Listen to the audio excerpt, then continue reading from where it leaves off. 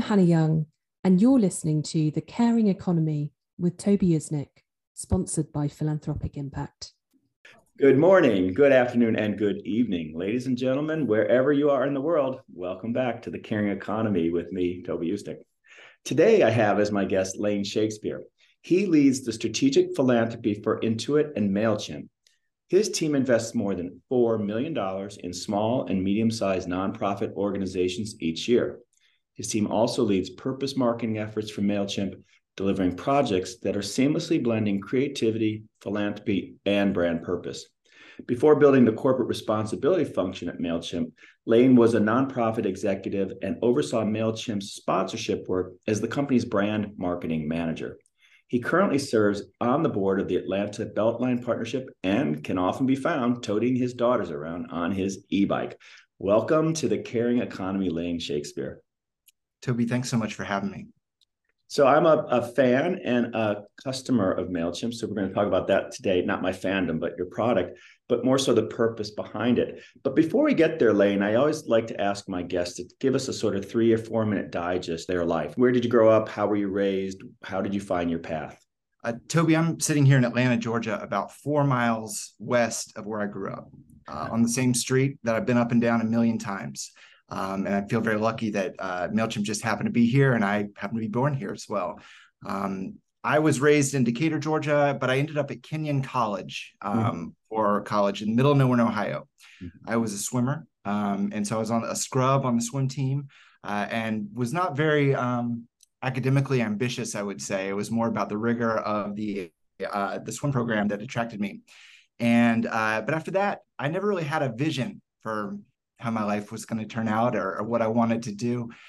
So I followed my girlfriend to grad school, where I worked at the nearest hardware store, moving the heavy stuff from the back to the front. And if you need keys cut or windows cut, I can do that for you too. I came back to Atlanta for my summer job. I was a summer league swim coach at a country club. And I learned a lot about customer experience there, not just with the kids, but more importantly with their parents, who were often highfalutin and a bit demanding. And this weird opportunity landed in my lap.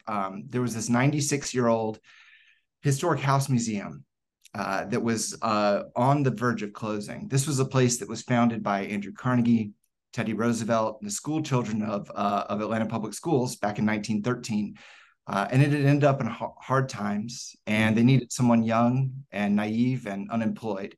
And I was 2 of those things and about to be a 3rd one. Additionally, I knew what an email address was. I knew what a website was. I could edit CSS if needed. And so that kind of put me head and shoulders above anyone else that at my pay level at that time. So for the next 5 years, I learned how to run a historic house museum, something I had no interest in before, knew nothing about. And it was a controversial place. It dealt with African-American folklore, but it's a white guy's home in an impoverished part of Atlanta, especially during the Great Recession. So you can imagine that was a moment where it was high risk. I felt like every day that I showed up was going to be better than the last. But at the same time, I had more money in my account, in my debit account. I didn't have a credit card then, than this organization had. So my job was to turn the place around. And we did so between 2006, 2011. We rebranded, we redid all the programming. We got us on the internet. We were using Twitter. And then about 12 years ago at this time, I couldn't sleep for 3 nights in a row. And I realized that my body was telling me that the job that I'd been asked to do was done. And so I could either leave now, right away, or I could stay and make this my career for the next however many years. So I knew right then I wasn't a manager. I didn't really know how to manage anything. I could only turn the place around. But like you, I was a Mailchimp customer. And I loved the brand, and I didn't know why. I had feelings about an email service provider, but I did, and I wasn't alone. And I ended up at Mailchimp shortly thereafter. Did you see a position and you applied, or did a recruiter call you, or how'd that come about? I was at a wedding in the middle of Tennessee with a friend. We were driving back. We decided to go tubing on a lazy Sunday on the way back home to Atlanta. So we go tubing down this river. We get back to the car, and we're in our swimsuits. Swimsuits are dripping. And he's like, man, I see my keys and they are in your car. And I didn't have AAA. I had AAA. He didn't have AAA. So we had to wait for this guy and AAA to come 45 minutes later. And we ran out of things to talk about. And finally, I was like, hey, man, how's your job at Mailchimp? I love the product. He's like, it's great, yada, yada, yada. He's like, how's your job? And I said, well, I'm about to leave mine and I want to do A, B, and C next. And he's like, well, that's funny. I just wrote that job description. So you should apply. And so that's how I arrived here. It wasn't a grand plan. It was more of a happy accident. But it wasn't even obvious after a day of tubing that you even got there. That's fascinating. Yeah. Really fascinating. I want to go back to something you said at the very beginning, which I grew up swimming, but not as competitively as you. But what's a scrub? I've never heard that expression. Oh, I was on a very good team. Mm-hmm. My roommate was on the Brazilian national team, and I was lucky to be there. So I was more, I would be sitting on the bench if it were basketball. But I love the experience, and I love being a part of a winning team with a high level of excellence. I thought I was going to be a little bit better than I ended up being, but the experience for doing that and the discipline required to do that for 4 years, with all the other things going around in college, was one of the best things I could have done. And while you were at Kenyon, which is a great liberal arts college, I'm from Ohio, but I wasn't raised there. But what did you major in? How did you reconcile your studies in university with where you are professionally, or did you? I was an English major, and I've always been given to writing. That's how I've expressed myself creatively. I get a lot more work done through writing than I do in any other way. And so English was Kenyon's specialty as well, and I thought that would fit in nicely. Also, it was way far away from my parents, like a 10-hour drive, and I needed that kind of distance as well to get anything done. Tell us a little bit about the whole Mailchimp reality. For those who don't use it, what is it and why is it so amazing? Mailchimp is a marketing platform for small business.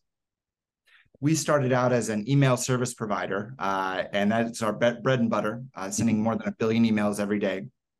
But also small businesses need more than just email, and Mailchimp provides a lot more than just email. And so over the past 12 years since I've been here, we've grown our suite to a fully marketing automation platform for small business, democratizing all the tools that large companies have and bringing them to small businesses at an affordable price. And so there's a give back that's come from, I guess, from either the founders or the employees themselves, and you're core to that. Tell us a little bit about corporate citizenship there at Mailchimp.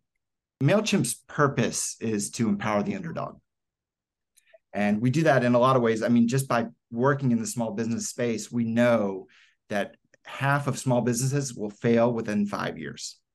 The deck is stacked against any entrepreneur and one that's just starting out with a business that's just getting online, or even one that's growing quickly. There's a lot of headwinds if you're a small entrepreneur. We wanted to reflect through corporate citizenship what Mailchimp was all about and express Mailchimp's purpose. How do we empower the underdog? Being in Atlanta, there's a lot of wonderful things about being here, but one of them is that there's a lot of great examples. Corporate titans. You think about Fortune 500 companies. I think we've got 18 of them here, and all of them are expected to participate civically. Mm-hmm. But one thing that we noticed, a lot of the larger organizations where there is corporate citizenship or CSR or CR, they tend to gravitate towards where the risk is, or they tend to express their globalness through corporate responsibility. And so if you're from here, you kind of feel like maybe you're left behind, like who's in my corner? And we saw this as a strategic opportunity for Mailchimp to serve small, medium-sized organizations that are here locally. These are generally too risky for larger organizations to invest in, but they are, in fact, our customers. And also, we wanted to make sure that they had the best customer experience from Mailchimp as well. So we decided to invest in unrestricted giving. That means we don't tell the small nonprofit organizations that we support how to spend the money. We believe that they know how to run their organization best. And so we've invested in unrestricted giving as well. And they're all not-for-profit organizations? At Mailchimp, we haven't been so stringent upon the IRS designation. And in fact, there's a lot of exciting activity happening in the social entrepreneurship space over the past 2 decades. Legacy nonprofits, new nonprofits, and even small businesses that are purpose-driven and mission-driven all of those organizations are worthy in our eyes. All of them are customers, and we tend to gravitate to excellence and velocity. Which is great because you're focused on the impact ultimately, not, which box it checks. Can you give us a couple examples of maybe some of your beneficiaries or those you've been working with? This morning, I heard from the Atlanta Music Project. They were performing at the State of the City by the mayor's office, and they were amazing. And I remember when we first invested in them 10 years ago, they were a small organization. Their budget had, $300,000. And now I've seen them being invested in by some of the largest philanthropists in the country. And also the product that they have, teaching children how to sing and how to play classical instruments, has increased immeasurably. So the performance I saw this morning was really incredible. And watching organizations like that grow when we are one of their first funders into something that is really sophisticated and influential and impactful for these children across the city is really gratifying. And I think that's kind of the story of who Mailchimp has invested in. We've watched a lot of organizations being their very first funder. I think about ones like Living Walls, which puts up murals from international artists all around Atlanta. We supported their Kickstarter out of the blue. I don't think they had any funders before that. And now they've been around for 10 years and done some of the most exciting dynamic work that our city has seen. And beyond the funding, are you also engaging your employees in volunteerism, or are you providing in-kind services with Mailchimp technology to help these organizations, or is it really sort of about check writing? Mailchimp has always been about supporting the underdog. And one of the most influential decisions they made was to go with a freemium model back in 2009. So they offered, I believe at first, 500 users or less on your account, and you get to use the product for free. That makes my job a lot easier because the product donation is already built into what Mailchimp already is. So whether you are here in Atlanta, whether you're on the other side of the world, if you're testing out the product, or if you're just getting started with your business, you can use Mailchimp for free. And so we've always thought that gave us a competitive advantage because we don't need to think about product donation from our small team. Volunteerism is really critical for Mailchimp. We're a young company. We have employees who demand corporate citizenship. They want us to be active in the community, and they have a lot of unchanneled energy without a team like us. And so our job has been to channel that energy as well. One example I can think of is back in 2017, we started Mailchimp Community College, which was a leadership program developed around the idea of equity. And, when you talk to companies in California who are, part of the tech ecosystem, equity means one thing. But if you go to the other side of the town and you mention the word equity, it means something totally different. Yeah. It means the intersection of justice and equality in the community, which is very different than the corporate context. And we wanted, as Mailchimp, to associate our company with the community version of equity. So we built this leadership program where our employees learn from 45 different nonprofit leaders, city council people, community advocates about the issues on the ground that are really important, whether it's affordable housing, criminal justice, homelessness, the arts, you name it, all through the lens of equity. And then we give those employees a $200,000 budget to donate out to the organizations that are doing the most impactful work. That sounds amazing. So you use your convening power to bring in these experts, these voices. And is it delivered through online seminars? Is it old school brick and mortar meetings, or how's the delivery of that? Well, the delivery was old school brick and mortar. We wanted to keep it real for people. And we wanted to make sure that they could know exactly who in the community was quietly doing this really important work that made their lives possible, frankly. And then COVID kind of put a damp on that. And volunteerism really just fell off the map for a lot of organizations at that point. But now it's coming back, I would imagine, right? As we climb out of the COVID pandemic. Somehow in 2023, now everyone's ready again to volunteer. And so we're seeing a lot of demand, but we're also a totally different company than we were going into COVID. So we're learning how to adapt and meet the audience where they're at. Ladies and gentlemen, again, today on The Caring Economy, we have Lain Shakespeare with us. He's the Senior Director of Corporate Citizenship for Mailchimp. Lain, you'd mentioned a moment ago about customers being perhaps on the other side of the country, other side of the world. So you're global in your operations, it sounds like. Mailchimp has been global since day one. Mailchimp has had product market fit since day one, and I think you'll get a lot of different answers about why. But I know that Mailchimp has always been committed to clear copy and great design. And I think that users who maybe English is not their first language, or maybe they're from an English-speaking country in Europe or Australia or New Zealand, they have a higher sense of expectation of what software should be than I think many Americans do, who are often using software that isn't designed for them, but is designed to get the deal done. Mailchimp is designed for people. And for that reason, I think that Mailchimp has been successful internationally because the folks who are using the product really feel welcomed and they feel like they know how to use it, no matter where they're coming from. Yeah, I would agree as a recent user.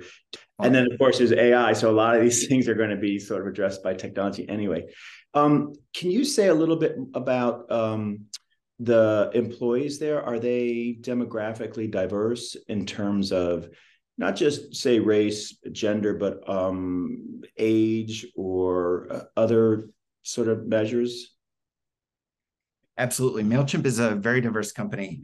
I think being placed in the middle of Atlanta, the heart of Atlanta, is a great place for any technology company to be. And they benefit from not just a diverse populace here, but also a diverse economy. So when you think of those 18 Fortune 500 companies, they're all over the map, categorically speaking. Mm-hmm. So you get a lot of new graduates from great universities here, like Georgia Tech or Clayton State or Emory or Spelman or Morehouse, any number of those organizations. But you also have a lot of seasoned veterans who've been around Fortune 500 companies. They've been around startups, and they all kind of help make Mailchimp what Mailchimp. I think the defining kind of through line of all these folks is they appreciate our creative perspective, and they're all driven to empower the underdog. So it's amazing to have a purpose that unifies folks that want to build for small business. Yeah, it is a product. In my experience, it is human-centric. It's not, you don't have to be a coder or a tech person to start to use the tools. One of the things I was wondering about with international is, the privacy issues are different, or laws are different from one country to the next. And you do a pretty good job, from what I've observed, of being clear with the subscriber. Are these people opted in? Are they subscribers? Are they not? But how does that work globally? And I know that's not necessarily your remit, but if there's anything you can share with us, I think it's really interesting to see how, that integrity of your product to respect the privacy of individuals globally is such that you have to be bankable, and you are. But that can't be an easy thing when you go to certain parts of the world. Toby, that's my experience as well. I mean, I think you follow not what the letter of the law says in the United States currently, but you look to who is the most progressive in this space. Where are our customers? Many of them are in Europe, and you're responsive to their needs, not just doing the least you can.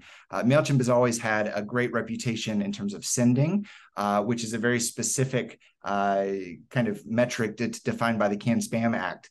And I think that's something that has attracted a lot of our customers through the years because they know that their email is going to be delivered with Mailchimp. Yeah, and you always have at the bottom the option to opt out. So I think that's really, and again, it's very clear, very crisp, and it's not, with Mailchimp, I've never felt like I'm going into some sort of echo chamber of online FAQs and help. You can kind of get what you need pretty quickly. Well, that's kind of the magic of the product, because it seems like it should be simple, and it's really difficult to do to make it easy. And we have a whole compliance team that has been, working overtime for many, many years to make sure it's really easy for our customers. And then you also you've been successful. You've been discovered and merged with Intuit, right? Which is a great brand unto itself. So you've got a couple hats you're wearing now, I guess, right? Yeah, it's been a really exciting 15 months. We were acquired by Intuit in November of 21. And when I think of brands that really understand small business, there aren't a lot that come to mind, because when we think about how broad that category is, it's the breadth of the economy, essentially. Mm-hmm. Mailchimp has been lucky enough to be able to address that with grace over the years. And I think Intuit is another one that has really has a special relationship with small businesses around the world. And so in terms of acquisitions, these things are always going to be rocky. They're always going to be difficult, but I would rather have no other company acquire us than Intuit did. Flagship brands are QuickBooks, Mailchimp, TurboTax, and Credit Karma. Yeah, and it, instinctively you see that, you see it, and it makes sense, right? You're a good suit, all of you all around, it seems to me. So kudos to you all. So tell me a little bit about some examples of your favorite customers. Like, it doesn't have to be, those with the largest number of email accounts, but maybe it is. But are there some that you find particularly illustrative of Mailchimp and how it does really benefit the underdog? Any in your time there that really pop? I mean, in terms of customers, luckily, they keep me far away from the product, which is where I belong. But I will say that we get to work with amazing customers all over the world. I think about our work with the CDC Foundation, which works with really small countries and getting out their health bulletin during a time of COVID. So if you think about the smallest countries around the world, they're relying on products like Mailchimp, and they're relying on the CDC Foundation to help connect them to Mailchimp to get the word out.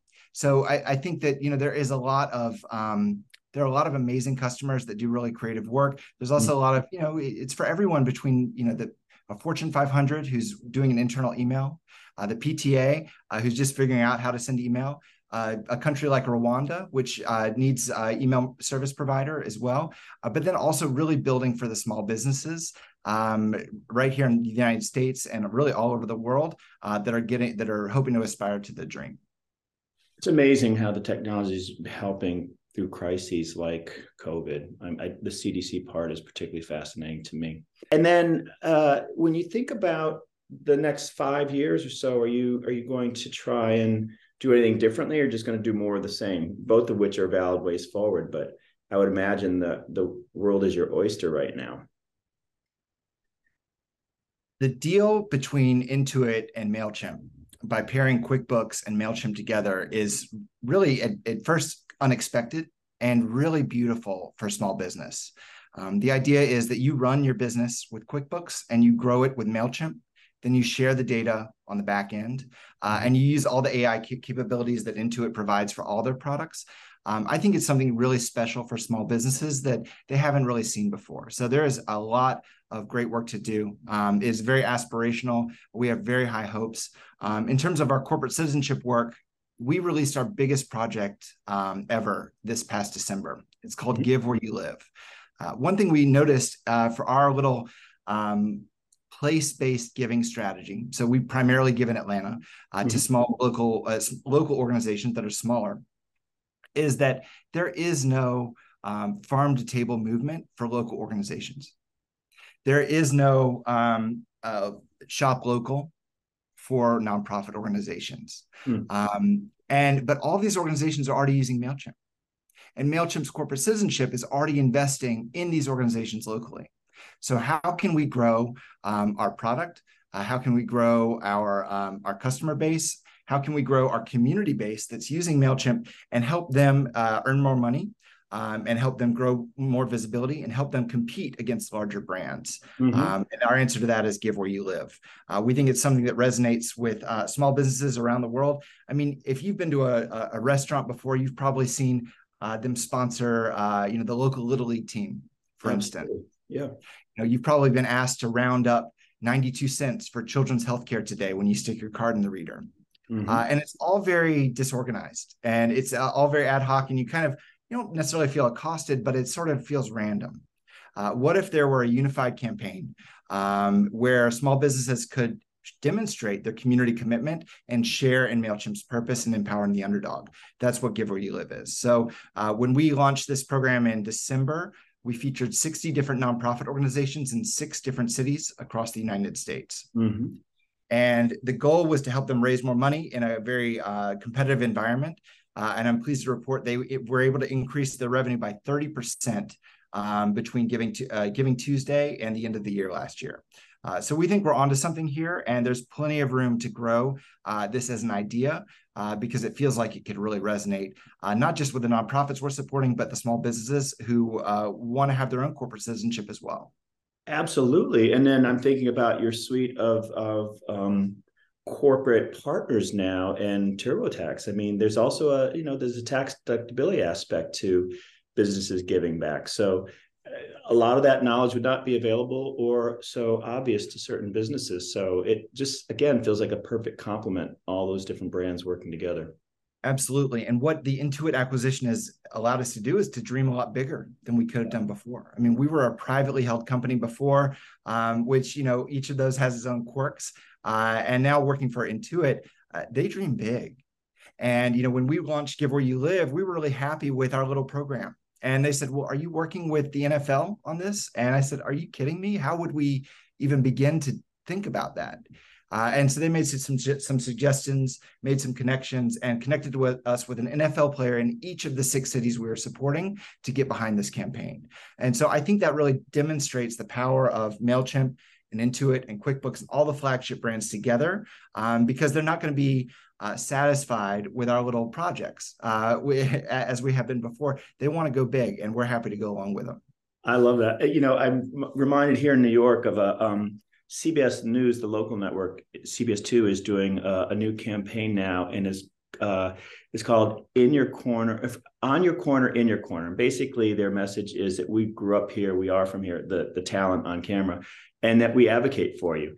And I think that hyperlocal the importance of the hyperlocal can't be understated, particularly coming out of COVID. I think people were forced really to be local. We weren't getting on planes and going places, and the needs were local. So I think that you're onto something that can really become more than a ripple effect. So I think that's very exciting.